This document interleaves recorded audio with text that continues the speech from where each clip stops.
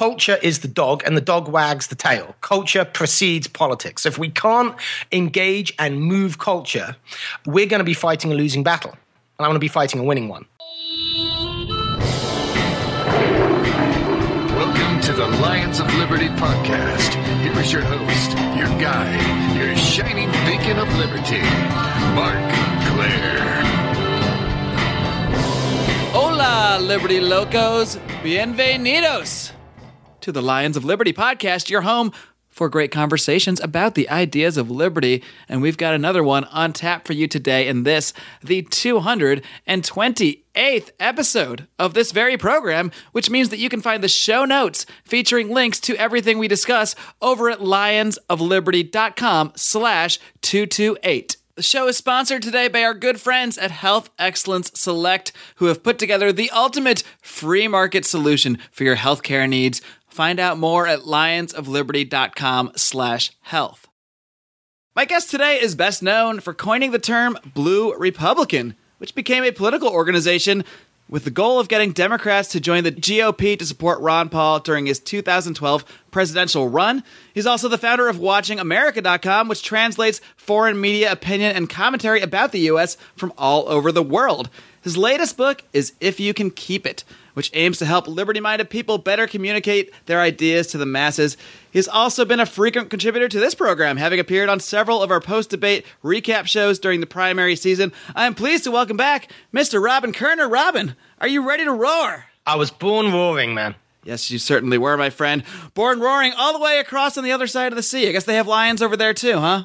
Well, they do on the coats of arms a lot. Right, I see a lot of lion symbols. I don't know if I've ever actually seen a lion in the United Kingdom. Maybe in a zoo. You'd have to go to London Zoo for that, I think. Right.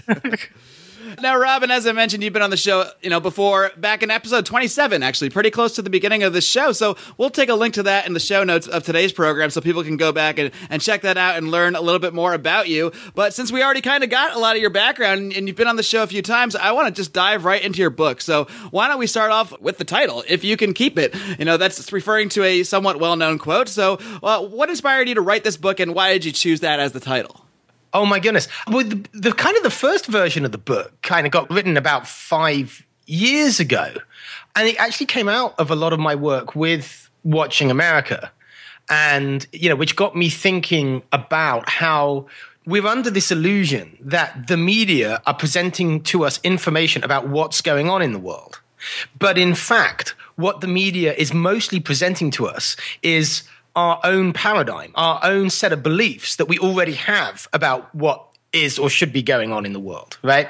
And that's really important because, as Goethe said, you see only what you know. So if you have a load of knowledge, whether it's right or wrong about something, it determines what you can perceive about that thing.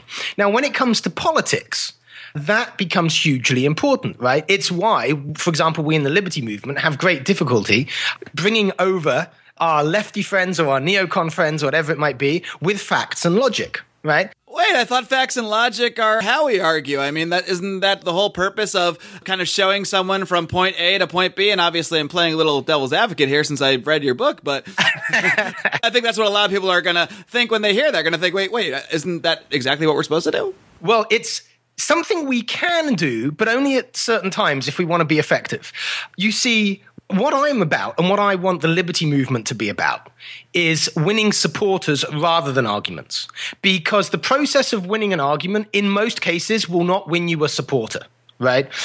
Now, this is because in the brain, the processes of judgment, forming a judgment, and justifying your judgment after it's formed are two completely different processes. And salesmen know this, right? Salesmen know that all sales are made emotionally, right? But they will often then get the customer to reinforce their sale using facts and logic in their own mind. Now, we naturally do this anyway, right? So, for example, if we're libertarians, we may be able to explain our positions on some issue and we will use facts and we will use logic. And maybe we'll get onto Facebook and then we will use the justifications that we have for our own judgments about an issue in an argument with someone to try and change their mind. And it almost never works because the forming of the opinion, i.e. the coming to a judgment, doesn't proceed by an argumentative process. You come to your initial judgment about a thing for a myriad other reasons, many of which you're not even consciously aware of.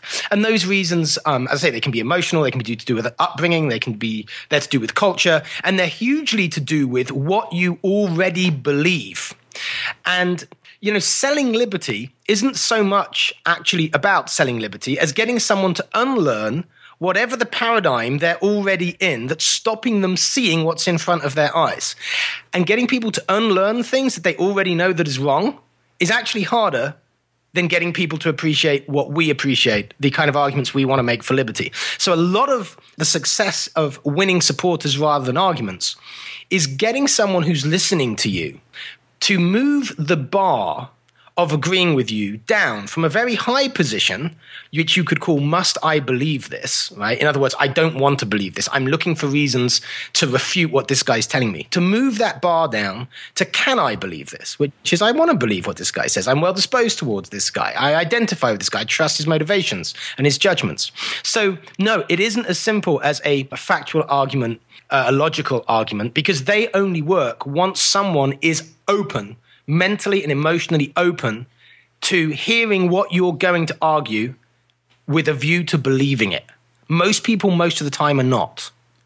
So is a big part of this, I mean, in sort of a layman's view, is it really just building trust with the person you're communicating with, making them see that you're someone that can see things the way they are or understand their perspective and show sort of an honest effort to be communicating with them as opposed to trying to defeat them in an argument? Absolutely. Because if you are in an oppositional situation, then, again, unconsciously, all your mental resources kind of are poised to defend where you are against what is coming at you.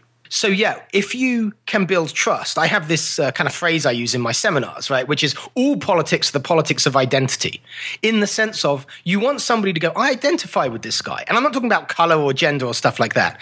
I'm talking about whatever gives that person's meaning, right? Whatever gives that person the ability to trust a set of views. You want to tap into that. Yeah, just like you say. You want that person to go, I identify with this guy, I can trust what he's telling me. Now, that's more of winning an argument and certainly of winning a supporter than the actual accuracy of your facts and, the tightness of your logic. So, that's very important. And the reason I'm writing this book, kind of to go to the initial question, is I want liberty to win again in this country. And it really upsets me when I see that we're losing these opportunities as a movement, because many of us often get caught up in the need to be right? I'm just going to show my rightness. Well, you can do that, and it feels good, like it's a bit of an ego trip to, prove yourself right and win an argument again. But that's not going to save the country. So, a lot of this book is about understanding, where is that common ground? How do you find that common ground with someone who you may disagree with politically? Because you can always do it. It's just a question of knowing how. And of course, the title is based off that famous Benjamin Franklin quote, "A republic if you can keep it." So why don't you explain kind of how that title ties into what you're trying to do here with showing people how to better communicate these ideas? Absolutely. So, it's right there in the Declaration of Independence that it's up to we the people to do the keeping it, right? A republic if you can keep it. It doesn't keep itself. It doesn't keep itself. Otherwise, I've got on my wall here the Constitution, the Bill of Rights, and the Declaration. Otherwise, they are just bits of paper. And again, we do a lot of politics, but unless we can move the culture, unless we can move large numbers of people into a desire and insistence on the principles that are enumerated in these documents, then it is just a piece of paper. And we've seen the loss of our rights. Well, you and I, Mark, have seen the loss of our rights, but it's like a lot of folks out there, they're just letting it happen, right? It's happening around us. So I want to ask, what is it that makes us able to keep it or not to keep it? Like, what actually is it in human neurology, in human psychology, in our culture, right? Forget the politics for now. It's the substrate, the neurology, the psychology, and the culture that we have to understand, because the politics sits on all of that. And, politics is kind of the tail. Culture is the dog, and the dog wags the tail. Culture precedes politics. If we can't engage and move culture, we're going to be fighting a losing battle. And I want to be fighting a winning one. Well, you kind of hit on something important there when you said, we perceive the loss of our rights, you and I, people that already have a sense of what natural rights are and our view of that. But when we talk about rights to the rest of the public, they're not hearing the same thing. A lot of people are thinking rights, they think the right to healthcare or a right to have certain things, and we're using that same term and thinking they're going to hear the same thing we're hearing, but this goes back to the problem of perception. We're operating in separate paradigms, and that's a big focus of your book, is the idea of the paradigm, how a lot of what we see really is based on what we already believe that we're going to see, not necessarily what we're actually seeing or what reality is. And you tie that in by really talking about the concept of journalism in this country. And I actually began as a journalism major back in college. I sort of ended up shifting away from that. And the reason is actually because of what you're saying. You know, journalism, at least today, it's basically a list of facts, a list of building a story, but that story is not necessarily the full story. Right. It's really just some information that's going through a certain paradigm, and that paradigm might be of a conservative journalist in the United States, and that the way they're going to present a certain story is going to be based on the paradigm that they already exist in, not necessarily presenting a full view of reality. Very well put. So what I say in the book is that I'm glad you said that, because sometimes I feel like I'm just going on a rant with no direction at all. I'm going to hire you just to sell my book, you know? Right. Yeah, so as you say, this is the paradigm. And I talk about experiments that have actually been done about this that actually shows that it's not just that we interpret the world in a way that's consistent with our beliefs. We actually see things that aren't there or don't see things that are there according to what we already believe should be there. And when it comes to politics, this is huge. Now, you mentioned journalism and the media, so I'll give you an example to kind of bring it down to earth a little bit. Some time ago in the Drudge Report, there was a headline that was, "Iran test fires missile that can reach Israel." Quote. That was the main Drudge Report headline. I'm sure all your listeners know the Drudge Report. Sounds very scary. Well, if you're Israeli, I guess, or if you're a supporter of Israel. Well, now, this is the thing. You see, Matt Drudge wrote a factually accurate headline there. The Iranians had tested this missile, and it could reach Israel. But you see, why did he write that? He wrote it because he, like all of his readers, is an American. And most Americans believe that the main geopolitical fault line in the Middle East is what? Jews versus Arabs, basically. Israel versus the Arab states. Basically the Jews versus the Muslims, Israel versus the Arab states. That's the prevailing simplistic paradigm that Americans have, that Matt Drudge, I'm sure, sincerely believes. However, that headline, although reinforcing that paradigm by speaking to, oh, look, here's another contribution to the conflict between Iran and Israel, was completely misleading. It stated the paradigm. It didn't state the facts on the ground. Why? Because the real meaning of that missile wasn't aimed at Israel. It was aimed at the Arabs. It was the Saudis who were terrified of that missile, not the Israelis. Why? Because the real fault line in the Middle East is Persians and Arabs, or Shiite and Sunni, right? Now, that meaning was completely lost in that headline. Drudge wasn't trying to mislead us, but he did because he wrote from his own paradigm, and so the facts he presented just reinforced that paradigm of the Israel versus Arabs. Sure, he chose to name the country that he felt was going to naturally be in conflict with Iran, whereas just stating the fact that the missile can reach Israel, he's leaving off all the other countries that it can also reach. Well, yeah, but the point is, that's true, but it's more than that. Because if you then looked at what happened in response to that missile and the ability of the Iranians to reach these other countries, what happened really came out of the Arab world, not Israel. So it completely kind of misinformed us of the meaning of the event, right? It wasn't exactly factually inaccurate, but in any useful sense, it was more or less wrong. And yet it was wrong in a way that reinforced the incorrect paradigm that he was in when he wrote it, right? Oh, look, here's more evidence, Israel versus Iran, which is another point I make about paradigms. And it works here in our own politics more broadly, left versus right, right? You know, people on the left see the world in ways, so they actually see different data from people on the right.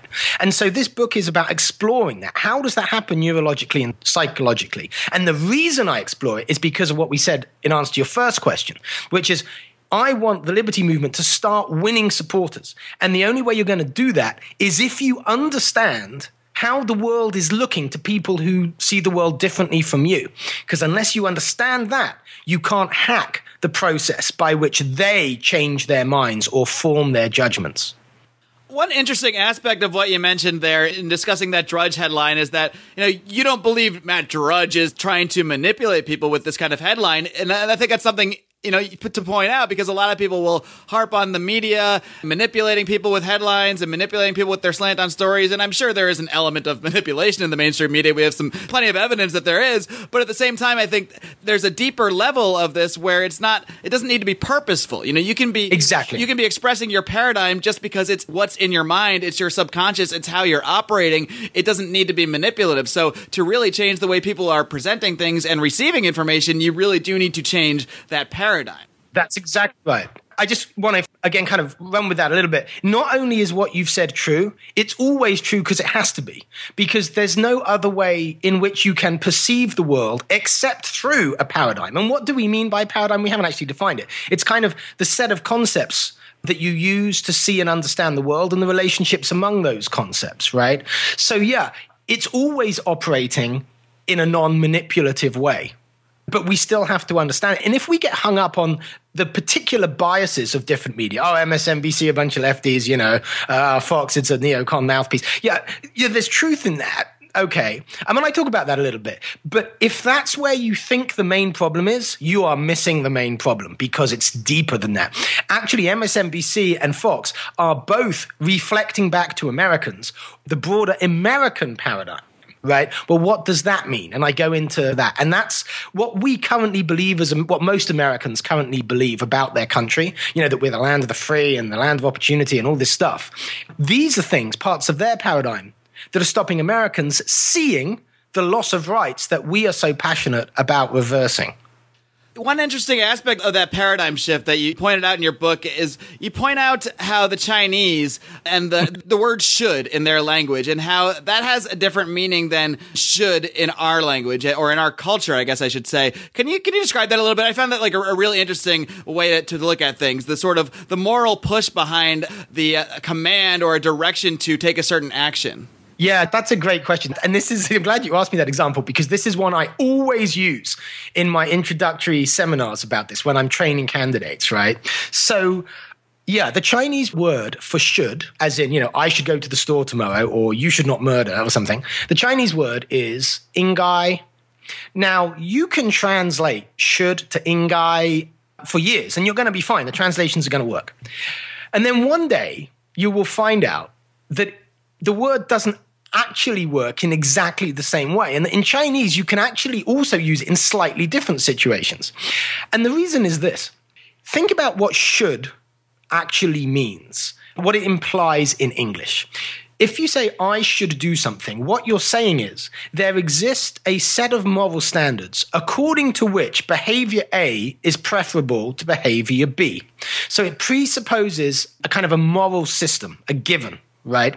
It's a very Judeo-Christian kind of notion, actually. This is a great example how one concept rests on or sits in an entire paradigm, right? It kind of assumes a paradigm, right? There's more to it than just the word. It's all the connections and connotations of the word and the meaning. So that's should in English. In Chinese, it has a different connotation because in Chinese, they don't have a Judeo-Christian culture. They have a Confucian one. So they don't have the idea of an absolute moral system in the same way that we do. They have a Confucian moral system which emphasizes harmony, right? So not some absolute good, but the ability of things to get along harmoniously. So that means, for example, if we go to the UN and the Americans have some, discussion with the Chinese in some side room over human rights, trying to win some rights concession so that, Obama can say, we've pushed the Chinese and they've conceded on this issue. It's great, the Americans have moved the Chinese in this direction of human rights, great win from Western values, et cetera, et cetera. The Americans will say the Chinese have done what they should do.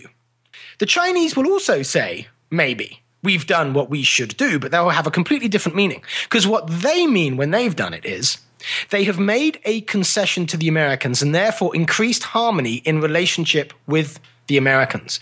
The increase in harmony has strategic and pragmatic value. Confucianism is much more pragmatic, right, in its focus on harmony than it is absolutely moralistic like the Judeo-Christian culture, right?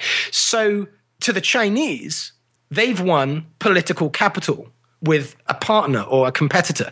To the Americans, they have moved in the direction of a high moral good. But there's two very different things going on, right? They experience the same event completely differently. And so the same event will have different consequences and meanings for the two sides. So the Chinese government could say release 1,000 political prisoners, and the Americans will cheer this and say, look, we've shifted the morality of the Chinese. They've done the right thing. Right. And the Chinese will see that same event and have no concept of doing a right thing. It's just a better thing because it helped, this harmoniousness that they strive for. Right, yeah. I mean, obviously, we're talking generalities here, Sure. right? So I don't want to say that they would have no concept of doing the right thing. Like, that certainly isn't true. But their notion of the right thing, they may have a concept of having done the right thing, but that has itself a different sense to most Chinese and in the Chinese political culture. Absolutely.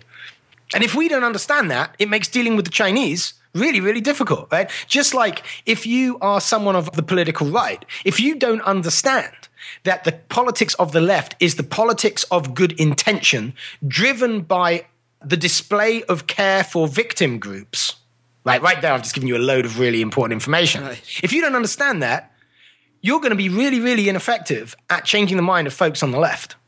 They're not even in the same psychological space as you if you're on the political right. They're not even doing the same thing psychologically when they're doing politics. Robin, we're going to dig a little bit deeper into just how we can shift these political paradigms in just a minute. But first, I need to take a little time out to try to shift the paradigm of my listeners when it comes to their healthcare by telling them about our great sponsors at Health Excellence Select.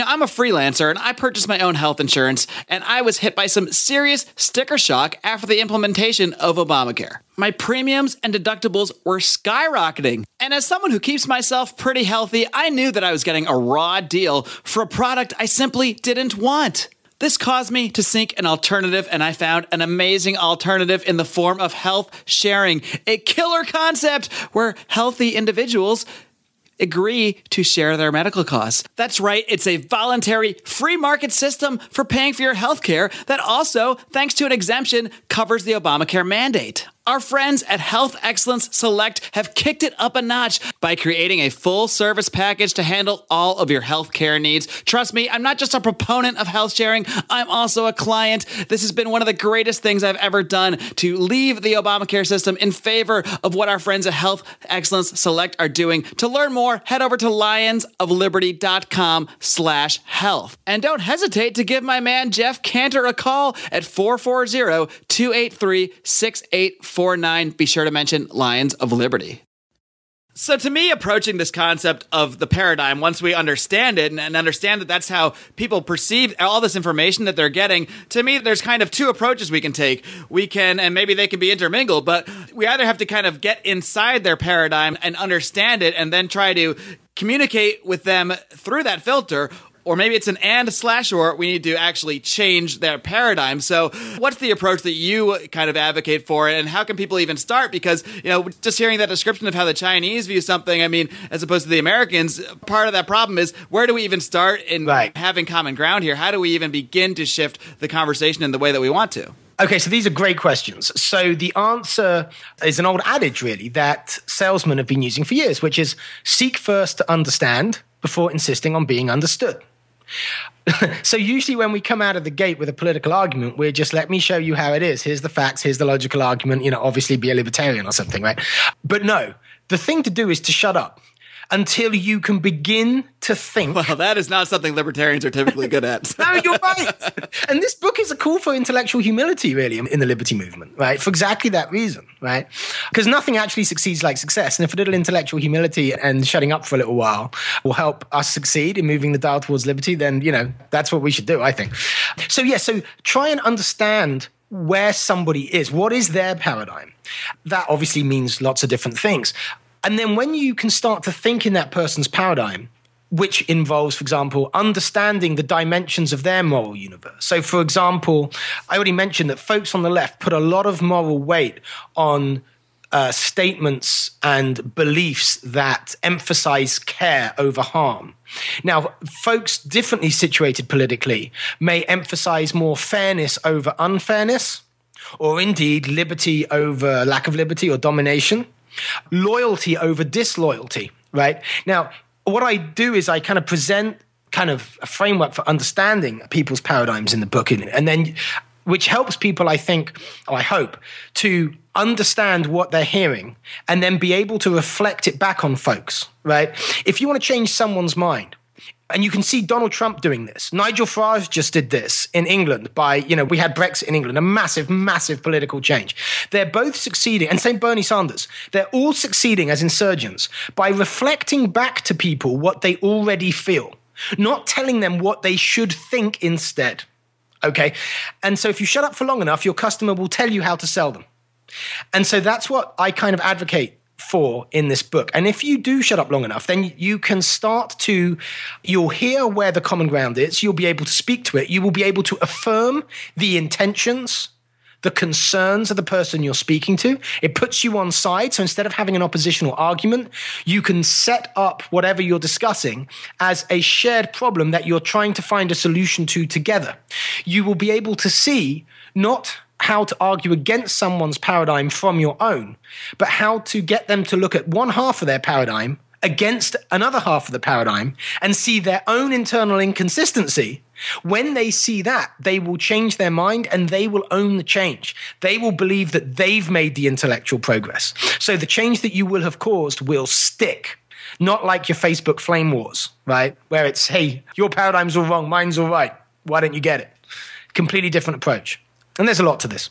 Yeah, let's just continue on a little bit and discuss Brexit a little more as kind of an example of a paradigm shift. And obviously, this is a subject that you're, well familiar with, originally hailing from the United Kingdom and being very in tune with the politics there. And I think what you saw with Brexit, this is something you've mentioned before, is the success of UKIP as the way they have focused on this one issue. Their entire party has basically been based around this idea of seceding from the EU. And it seemed it was something even Nigel Farage mentioned in his speech in the EU. They laughed at him, they laughed at him, they laughed at him. 17 years later, nobody's laughing because they actually have successfully at least issued a referendum. I know it's not politically binding, but the people of Britain have spoken that they want to leave the EU, which was just unimaginable 20 years ago. So can you maybe speak to, feel free to insert your own opinion on Brexit, but more so how Nigel Farage and UKIP really were able to shift the paradigm and do exactly what you're talking about? Right, absolutely. So I'm glad you asked me this. I'm really passionate about it. So my opinion on Brexit is, I just became an American 3 months ago, and the first vote that's how I know you're now finally an official authority on foreign affairs now that you're an American.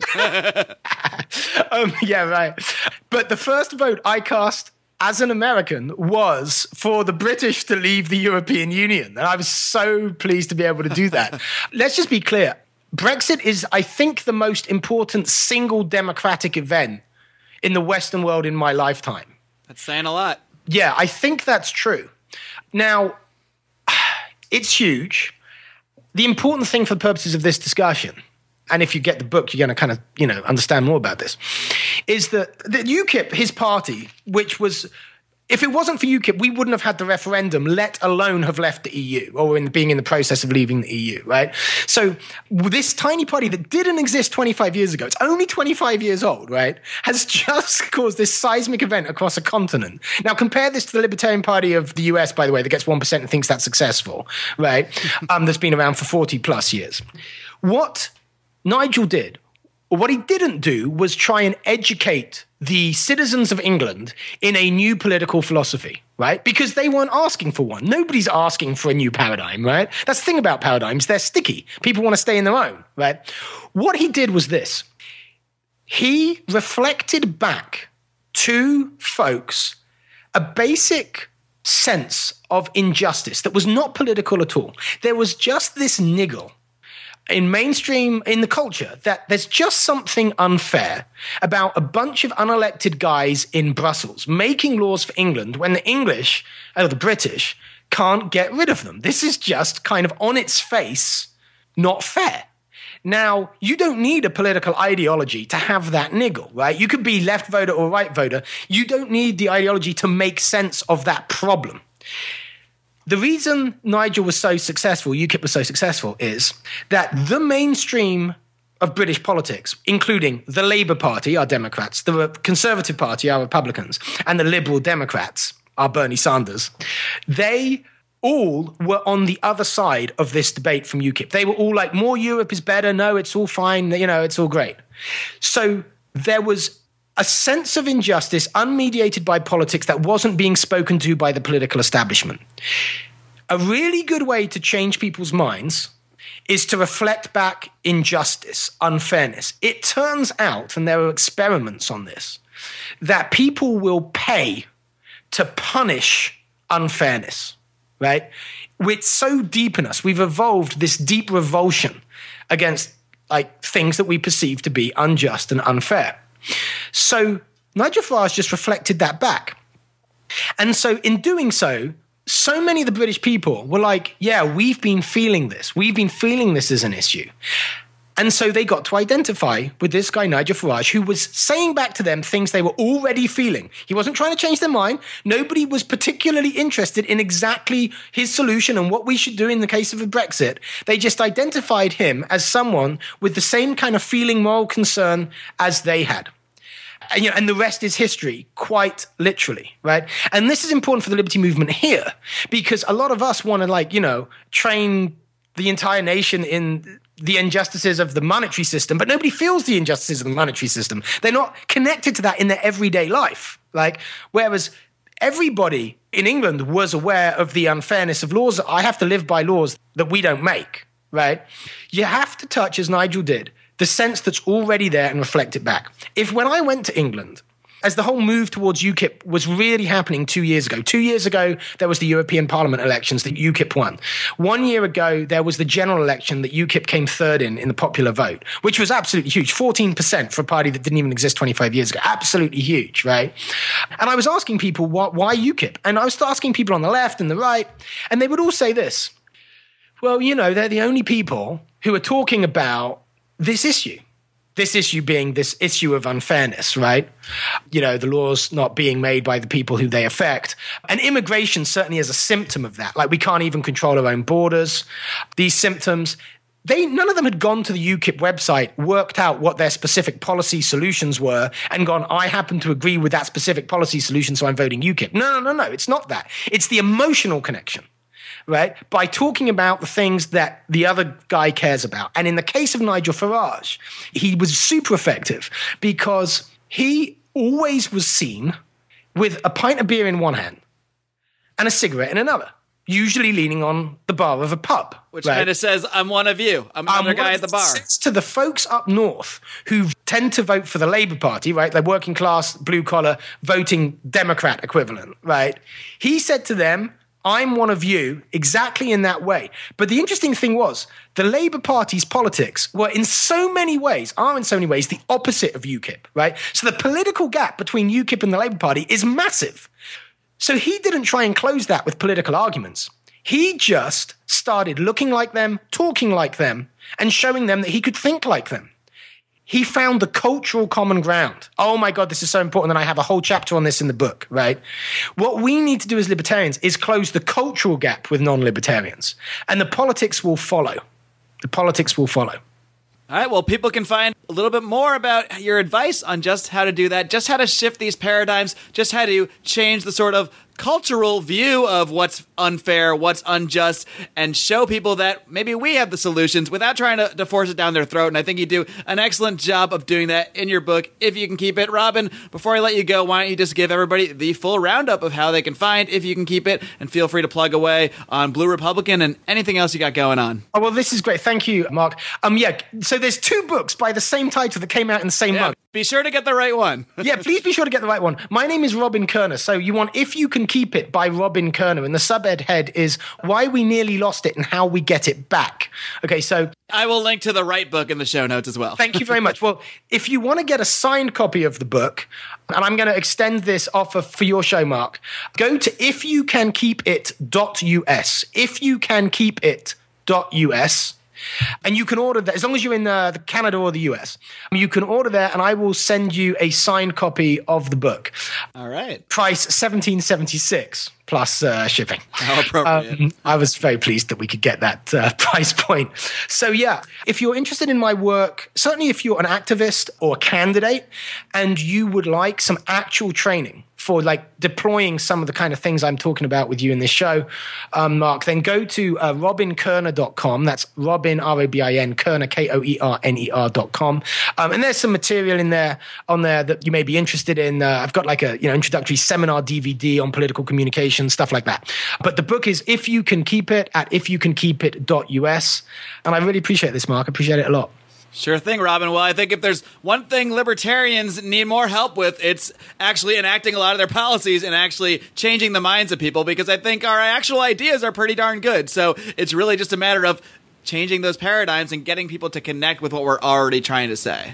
That's right. And actually, if anybody's listening to this and they're still unsure whether they want to get the book, if they go to ifyoucankeepit.us, they will see the foreword that Jeffrey Tucker wrote.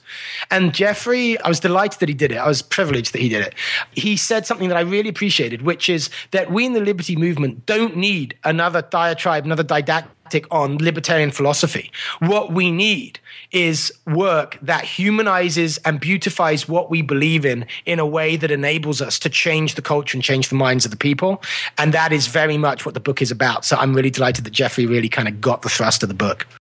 And I'm delighted that you were able to write this book and share it with us, because you're certainly an expert in the area. So, Robin, I wish you the best of luck going forward, both with this book and your continued involvement in the libertarian movement and helping people to better communicate these ideas. I think you're one of the best out there at it, so keep up the great work. Thank you, Mark, and thanks for everything you do as well. I appreciate this. Thanks, Robin. All right, folks, I hope you enjoyed my discussion with the great Robin Kerner, a guy who's been on this show several times. I think Robin has really a lot of insight that libertarians can take, not just on the actual ideas of liberty, but how to communicate them. Now, there are a lot of different methods that you can take when trying to communicate ideas. You can try to reason with people. You can try to point them towards the right philosophy and show them why certain policies lead from A to B. This is the method I use. I try to use reason and logic with people. I try to explain to them the philosophy that I hold. And I think that's a very worthy effort that we can make on the individual level. But what we often overlook is how to get people to that point where they will listen to us in the first place. A lot of people aren't ready to hear certain ideas. I don't mean emotionally ready. I don't mean intellectually ready. I just mean their perspective is not focused in the direction where they'll see those ideas in the same way as we mean them. So to be able to communicate to people and to play off their sense of injustice, not to manipulate them, not to be Machiavellian. I know that's not Robin's take on this. That is one way to do it. You can manipulate people by saying big bombastic things, by playing on their emotions. That's what Donald Trump is doing. That's why he's been so successful. He knows how to play on people's emotions. The difference between Donald Trump and what libertarians can offer by doing the same thing is that we actually have principles that we stand behind. We don't want to manipulate people. We want to tell people the truth, but you can tell people the truth by getting them to listen to you, by addressing the fact that they feel certain injustices in the world already.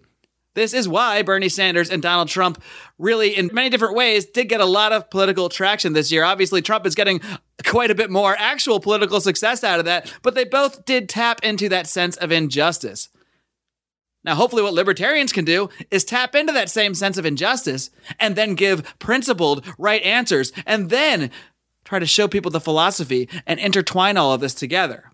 But step one really is breaking people out of the paradigm, out of the left-right paradigm, out of the Democrat-Republican paradigm, because most people, the vast majority of the populace, is still stuck right there.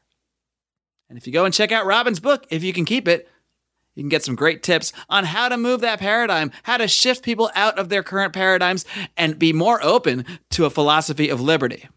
I also want to remind you guys now about a special offer I put out there at the end of last Wednesday's episode after my conversation with Avens O'Brien about a little bonus audio that we had from that discussion where we talked about abortion for about 10 minutes or so after the episode, still had that thing recording, so I figured I would supply that to my listeners on one condition. I got to get something out of this too, guys, but really it's just to really help grow this show and give you a little incentive to do a small thing that can help us do that, and that is just to leave us a review. Leave us a 5-star rating and a great review on any platform. On iTunes is the biggest one, but you can leave it on Stitcher Radio. You can leave it at Google Play. If you leave us a review and a rating and take a screenshot of it and send it over to me, I will give you a link so you can go and listen to my off-air conversation with Avens O'Brien. You can send that to Mark, M-A-R-C, at lionsofliberty.com. You can also post it over in our private group, the Lions of Liberty Forum, which you can find on Facebook by typing Lions of Liberty Forum in your little search bar. You leave us that rating and review, provide the evidence, I send you the link. It's that simple. It's just a little way to give back to you guys for doing us a very, very small favor, because let me tell you right now, if only 10% of the people who are listening to this program at this moment all left reviews, I mean, we would more than triple the number of reviews we have right now. And we currently have over 100 reviews. And that's at the barest minimum of people that might be listening to this episode, the barest minimum of 10% of you actually taking action on this. So we can really get ourselves up there in iTunes, on its other platforms, and get this conversation in front of more people, which is, of course, the whole reason we're doing this thing. And we're glad to have you along for the ride. We hope you keep coming back here. This coming Wednesday, we're going to dig back into current events. I'm going to have a couple of my fellow Lions of Liberty colleagues on the show for one of our great roundtable discussions. We may or may not be drinking a few adult beverages at the time. It's possible. It's happened before. And until then, live long and live free.